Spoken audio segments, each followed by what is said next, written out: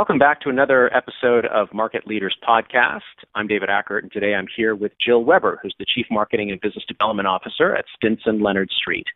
In her role, she has successfully initiated and implemented marketing and communications and BD for the firm, both currently and throughout its recent merger. She has a demonstrated ability to enhance client loyalty and expand business with client service initiatives, client conversations programs, face-to-face client interviews. She is also the current LMA president. Jill, great to have you with us in the program today. Thank you for including me. So let's start with a little bit about Stinson Leonard Street. Tell us about your firm. Well, Stinson Leonard Street is a super regional firm. We're focused in the Midwest, Mountain, and Southwest, and we have reach to Washington, D.C. We have 450 attorneys in 13 offices throughout a 9-state footprint. Fantastic. And how big is your department? So our marketing business development team has a staff of 18 in 3 offices. We're really organized around 2 core functional disciplines, and they're all part of the same department. One is business development, which is really focused on providing support to our practice divisions, or what we call our go-to-market business units. People call them practice divisions or business units or practice groups. That's practice division at our firm, as well as industry groups. That group is also responsible for coaching partners on their partner engagement plans, provides competitive intelligence, and also supports numerous RFPs and pitches. Then our marketing communications team is responsible for managing our website, handling all electronic communications such as alerts and event invitations, handles and manages all of our events, manages public relations, creates collateral, which is increasingly obviously moving online, oversees social media and advertising, and all other creative development. Very good. We're going to circle back to some of those elements, including your business development coaching. I know your firm handles this in a unique way, and you've had a lot of success to show in the way that you handle that. But I'm just curious to know, is your team growing? Are there particular areas of the team that you're looking to bolster currently? So we are always on the lookout for great talent. I think there are a lot of emerging areas within legal marketing and business development. Certainly on the attorney coaching and business development front, the business development manager skills, I think, are evolving over time, and increasingly the attorneys want that one-on-one coaching. I would say also on the Marcom side, we see an increase in marketing technology.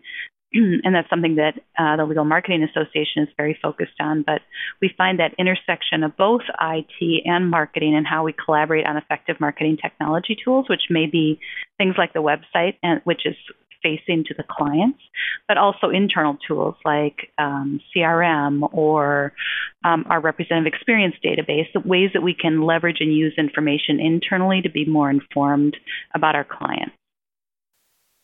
Very good. So when you are onboarding people in these various roles and continuing to reinforce the key messages in your team, what kinds of advice do you find yourself disclosing that you think is important for them to hear? That's a great question. I think a big piece of it is helping them see the big picture, which it's easy to say to someone, I want you to see the big picture, but that's really incumbent on the leaders within our team to help them with that. So it really takes time to explain how a specific tactic that perhaps, say, a coordinator is handling fits into the big picture of delivering a major RFP to a client, as one example. So we're really trying to involve everyone at every level in project kickoff meetings to help them see that big picture. We also created a strategic plan for our department where we really identified what were some key ways that we could be innovative in serving both our internal clients, the attorneys, as well as our external clients, and identified several initiatives that were mutually agreed upon by the team. And then for each initiative, we assigned a task force to implement it, and it was critical that that implementation team include members from both business development and Marcom functions, as well as different levels of experience, all the way from directors to coordinators. And I think collaborating on those task forces, looking at how do we enhance events, how do we make them more aligned with business development, for example. So it isn't just saying we've created this event and we've implemented it, but how does it fit with the practice division's plan? How does it fit with an individual attorney business plan? How can we advise the attorneys on how to appropriately follow up and maintain contact, whether it be through LinkedIn or alerts? having that kind of creative process and bringing everybody to the table, I think really engages and is a great opportunity for learning. That's interesting. So you created a strategic plan for your department, and there were two different audiences being served as a function of this plan. Internally, obviously, those being the lawyers, and externally, that being the client base. And then different initiatives that align with each of the needs as you define them for those two audiences. Exactly. And was this done as an internal retreat, or how did you put together the plan? Get buy-in, get everyone's input? So we collaborated. As I mentioned, we have people in 3 offices, and actually the way we did it was through a series of video conference meetings, and then had smaller groups come together to put together what the plan would look like. One of the things that I think is really key on that piece is allowing people to be innovative and not putting the black hat on right away. And ultimately, some of the ideas that come forward, we may not be able to do all of them, whether it be budget or resource constraints. But some of them you look at and think, aha, that is a really smart strategy. One example is we're creating a how-to catalog on key issues. So one example is biography updates. So I was listening to a great presentation by Deborah McMurray of Content Pilot at the Association of Legal Administrators Conference, where she was talking about how the first 140 characters in an attorney bio are the most important real estate.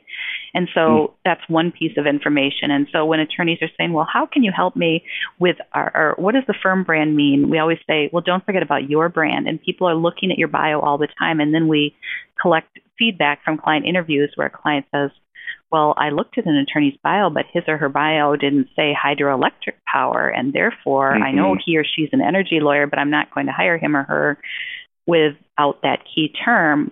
We can help inform them, because if their biographies are properly written and emphasize their great industry depth as well as their areas of specialization, that will improve their chance of getting more work both from existing clients and prospective clients. That's one little small example of kind of taking this, well, how do we make attorney bios more interesting, and working with the team on a more creative effort around that.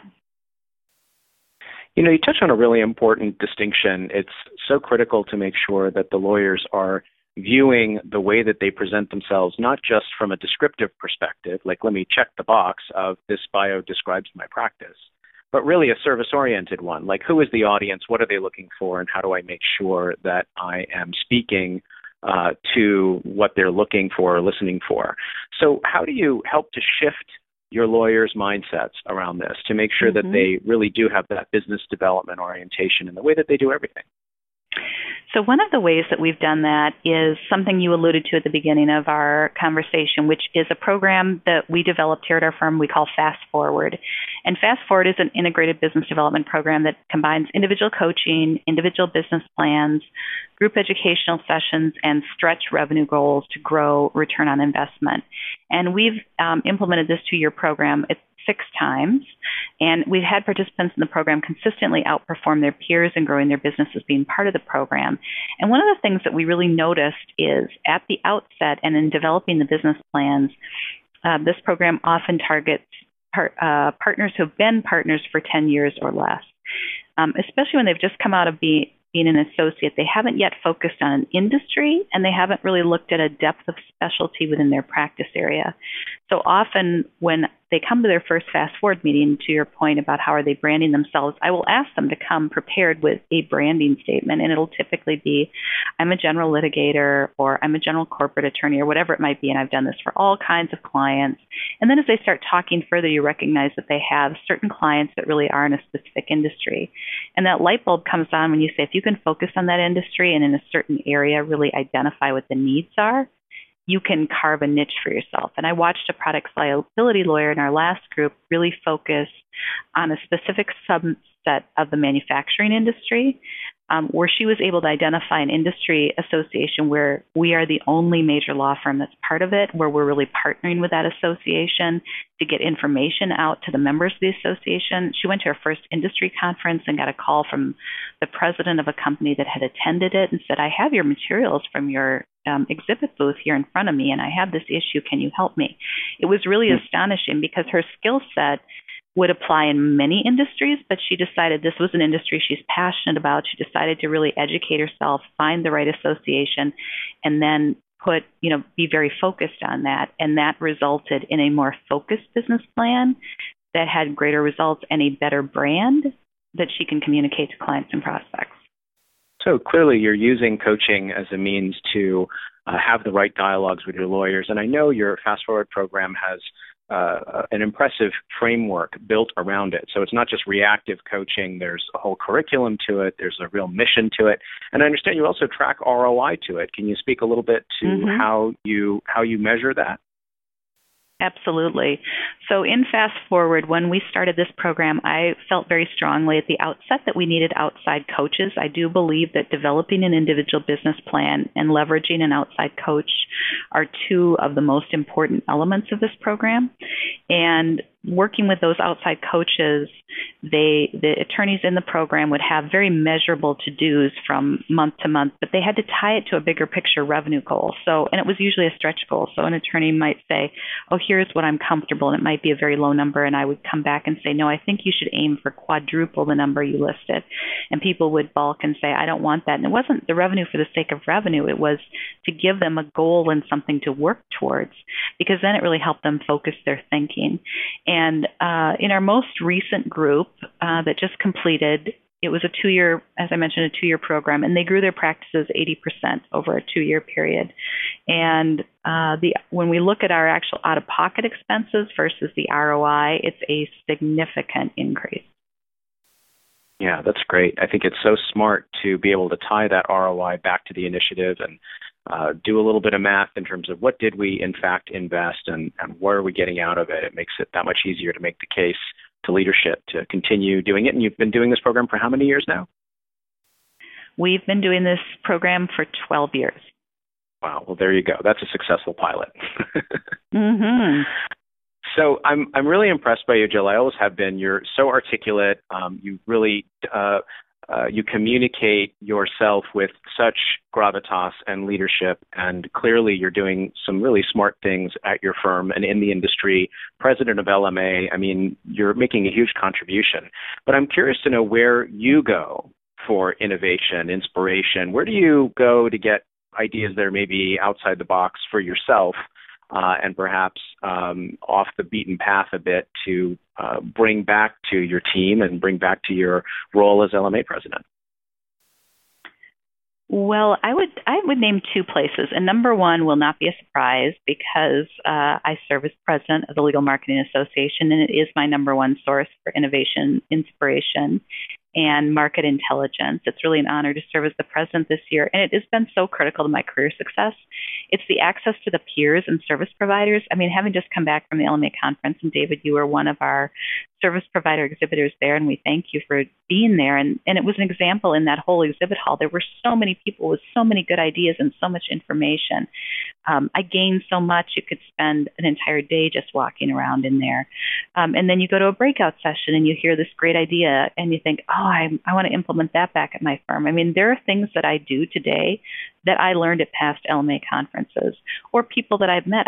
It's that peer group of networking, the people you touch upon. And I've had several emails come in since the conference. Hey, I didn't get a chance to ask you this, but could you share with me how have you handled this particular situation? Or even, having access to people like Sally Schmidt, who was the first president of LMA, and she's been someone I've had the privilege of working with as one of our Fast Forward coaches for many years. And just knowing there's somebody like that who helped start this association and continues to be so committed and involved in it to this day. The second place I've gone for innovation then would be to other organizations that are either partners like ILTA or ALA or representing our clients. I think there's a great emergence in organizations like CLOC, Buying Legal Counsel, elements of the Association of Corporate Counsel, where those clients are really coming together and collectively helping to tell us what they need, and I find that incredibly beneficial.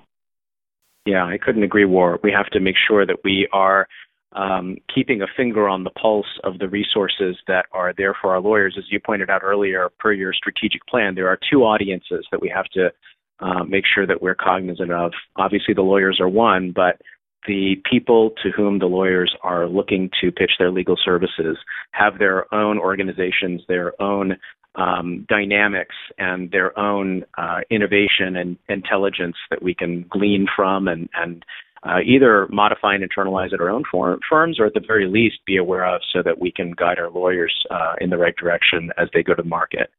So I appreciate what you're saying, and I think you're absolutely right. Both bring a significant value to the table.